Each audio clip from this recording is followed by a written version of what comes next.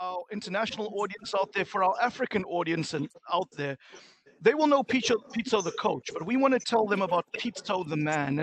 And Pitso, you grew up in apartheid South Africa, and that is something a generation of youngsters, whether they're in South Africa or around the world, won't know about.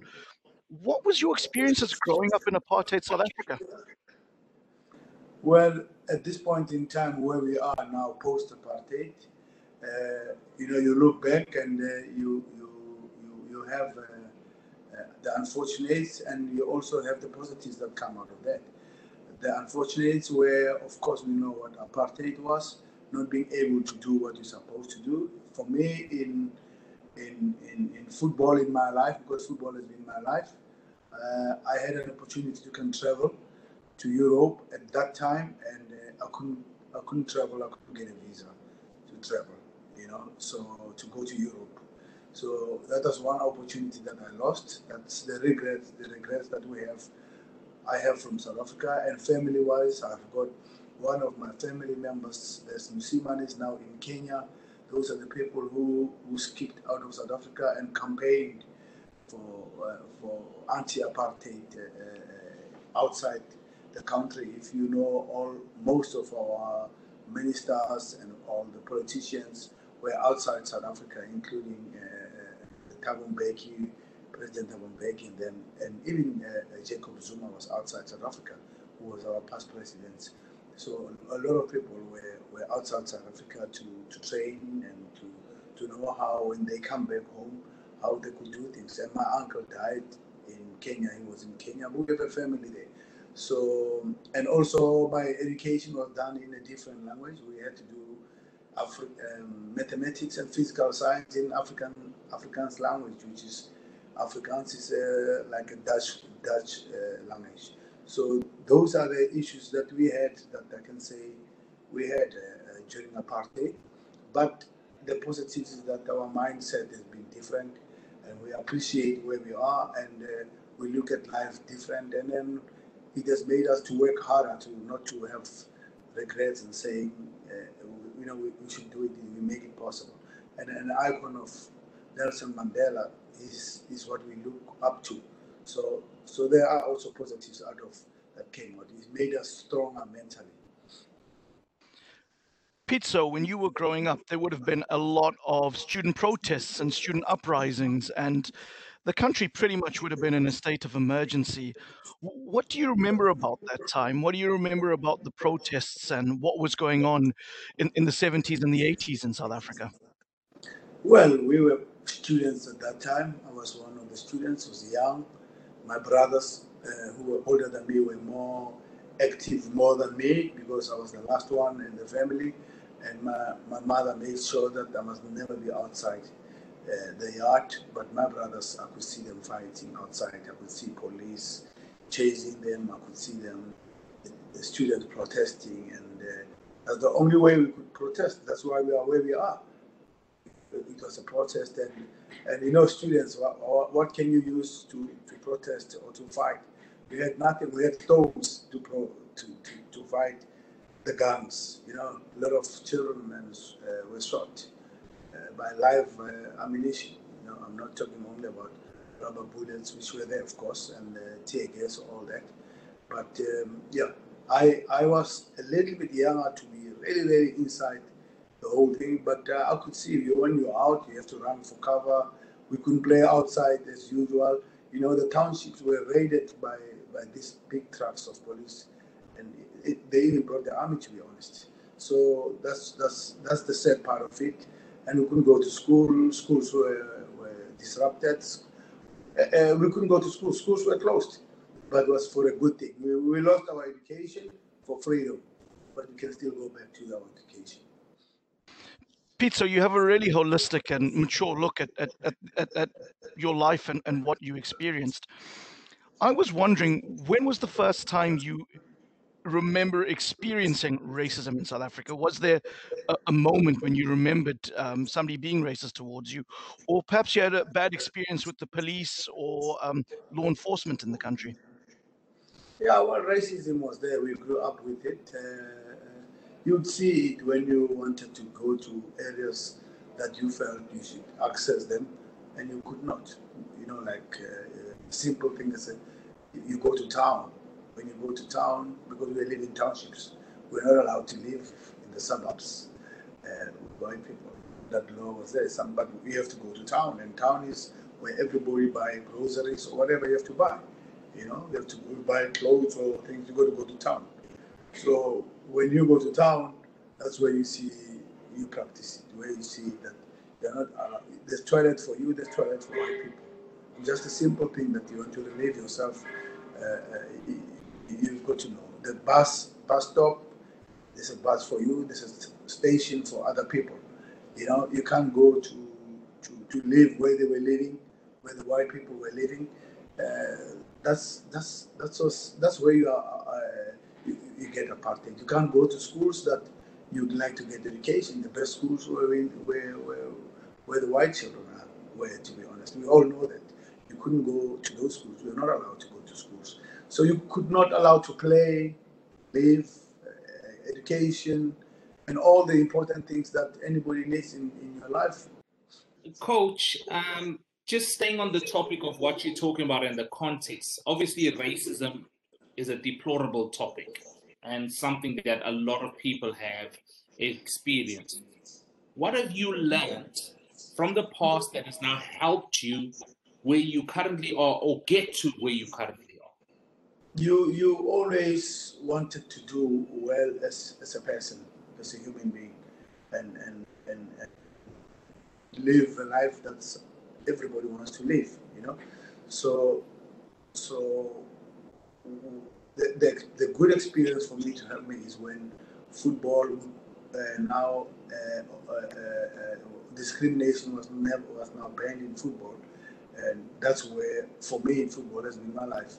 That's where I really appreciate the opportunity to play football with anybody. And now we're allowed to play football with white people, and because it was always an argument to say the white league is better than the black league, you know. I mean, it was to that level that white players could play only amongst themselves and black people could only play amongst themselves. So when that law came out and we could all play together, it was beautiful for us to check who's better, who's not better. And also it's not all about that, it's play with different people, and because football has no color. Football is about talent, it's about what you do.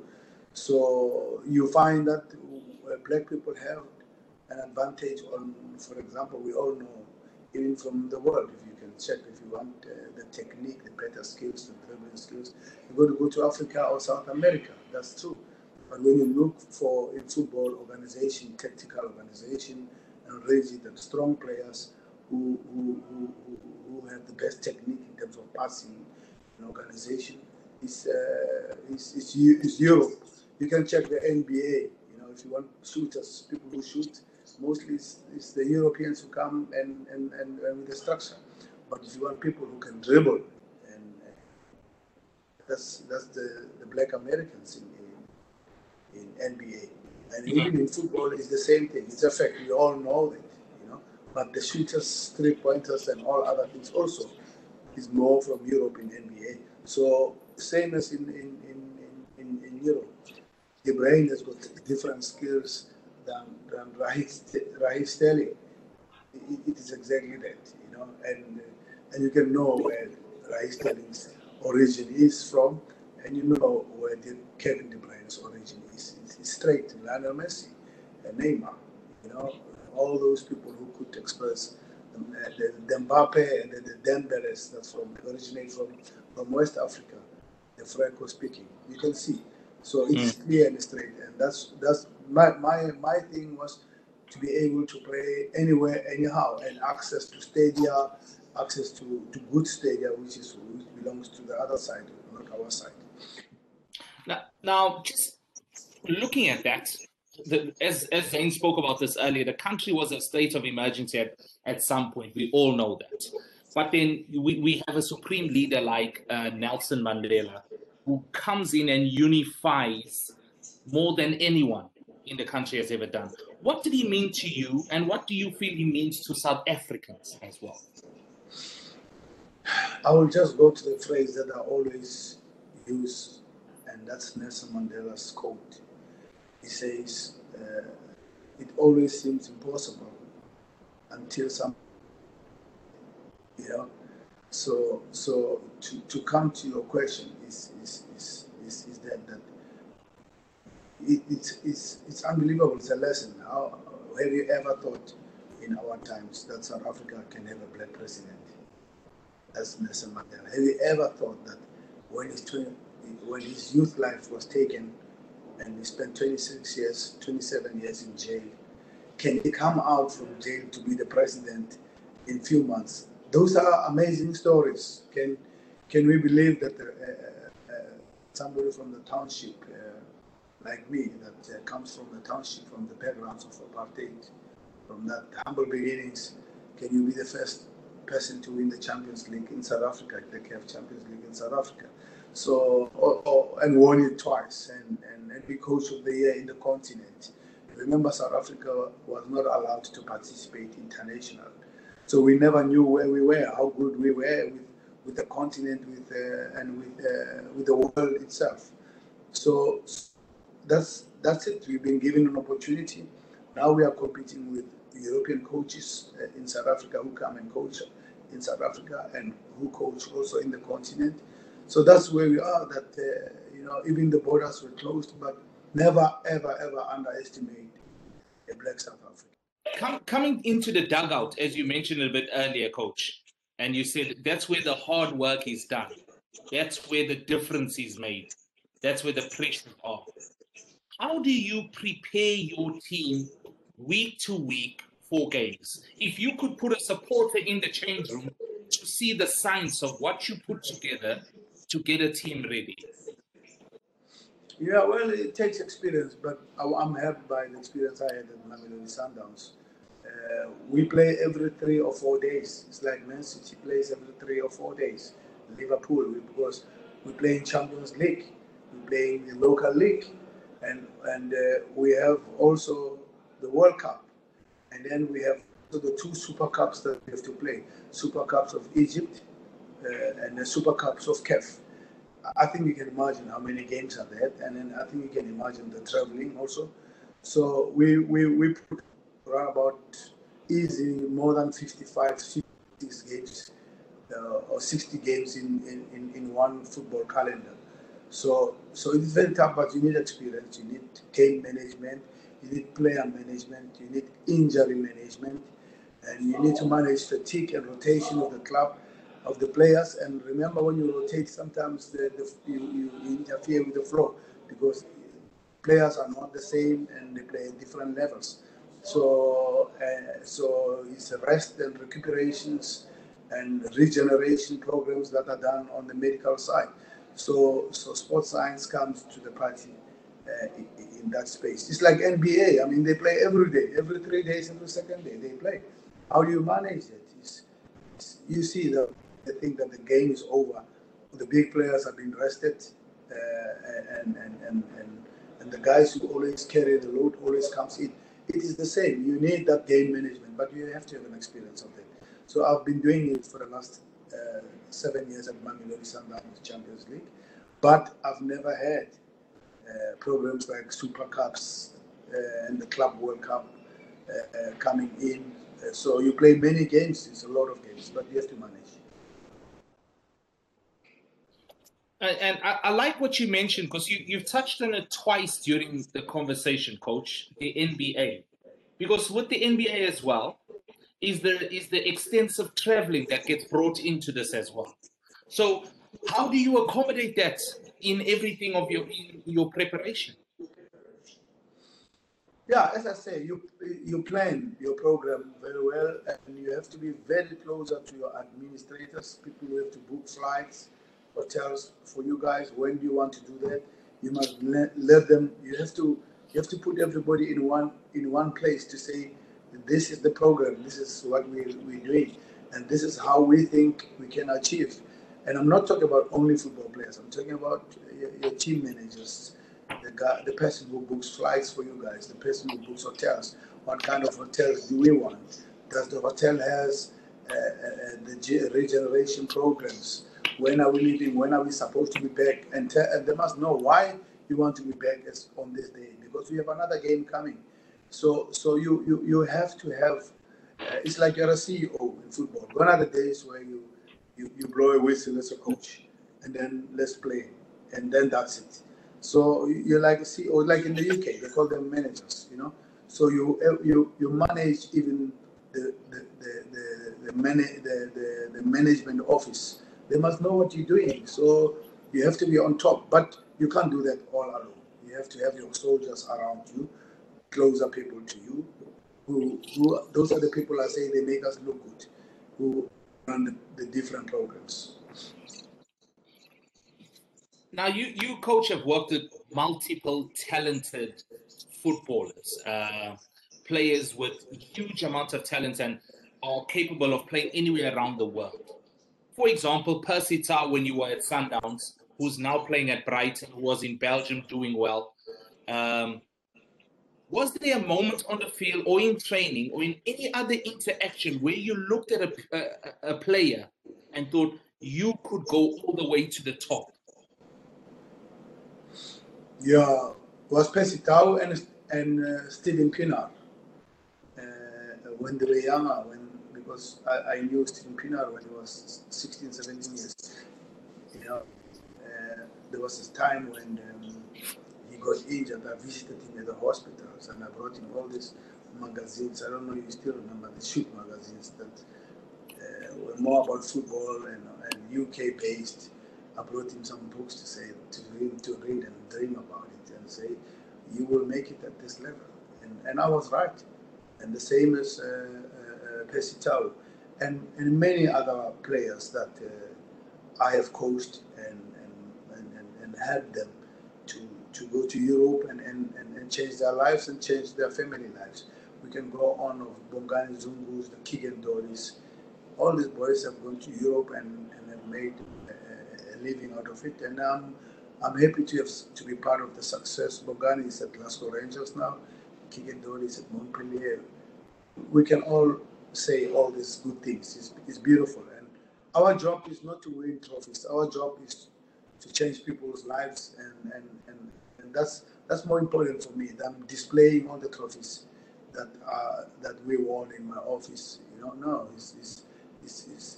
I find the pleasure more on changing lives in South Africa, especially these boys come from my humble beginnings. They come from my neighborhoods.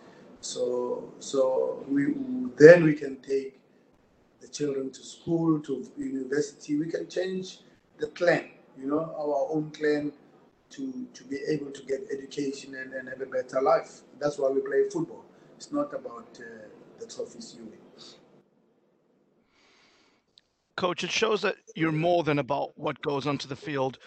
How proud did it make you when you saw Percy Tau get his degree? Yeah, it's unbelievable because I used to share my stories with Percy. And I said, don't follow my route. There are things you can follow that I have done, but some you can do better. And that's what I told Percy. I told Percy, he knew I come from the same humble beginnings like him, but I managed to go play football in Europe. That's what I said, that you can follow. And with education, I dropped out of university, and my father was not very happy with me. My father wanted me to be an accountant, and I chose football. He was not happy. He says, this thing does not have a future. But I made sure that whatever I do it very well, to the highest. You know, that's why I don't even tell my children what to do. I said they must choose what they want to do. But I always tell them that whatever you want to do, you must do it well if you really want to say that you love doing it. You know, don't do half and then you come back and say, oh, I never thought this is like this. No, you got to do it well. So that's what I did. And I'm happy that I didn't follow that, because I followed my heart, my passion. You know, I wake up in the morning, I'm happy to go to work. That's important for me. And I can now provide for my families through football as a coach. When we look at the next generation of South African managers, there's lots of Bafana players who have gone into management. You have Eric Tinkler, you have Sean Bartlett, you have Delron Buckley, Benny McCarthy, and even Bradley Cornell in the MLS. When you look at that crop of South African managers coming through, and there's others I haven't mentioned, Who to you is the most exciting prospect and why? It's very difficult because Tingler has done Eric Tingler has done very well also. You know, Benny McCarthy has won a trophy in 2 years' time being a manager, and he's back in South Africa now as a coach at the AmaZulu Football Club. He loves good football. He loves proper football, and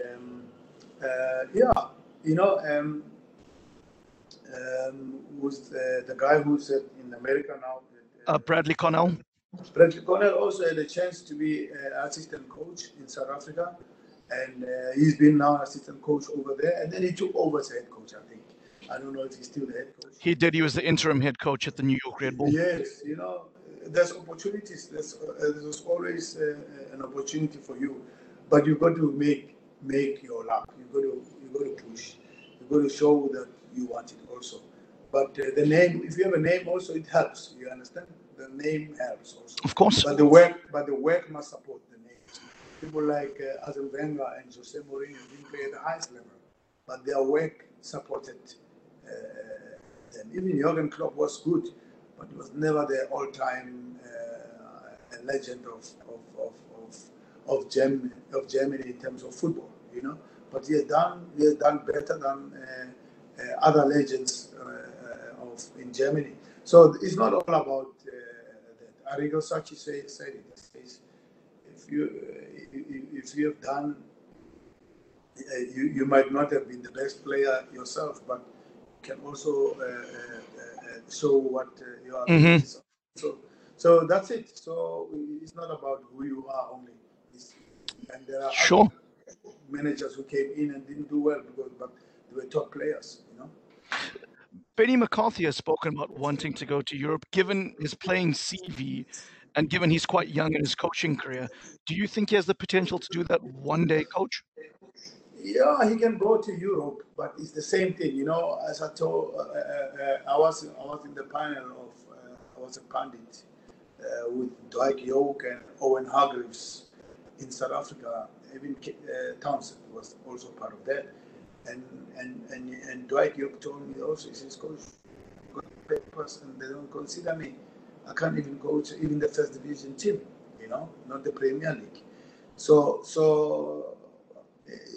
there's too many things that can help to do. But your work will always help you, your work. But you must get an opportunity. Somebody must give you an opportunity to coach, where you can show that you're good or you fail. I mean, Frank Lampard has been given the biggest opportunity also. Wayne Rooney has been given an opportunity. So I would presume that maybe those players also will give opportunity to, like Dwight York, and them also somebody will believe in them. You know, you never know. Coach, as always, a pleasure to speak to you. Thank you for coming on the podcast. Your pearls of wisdom will certainly be appreciated. We named you as our coach of 2020.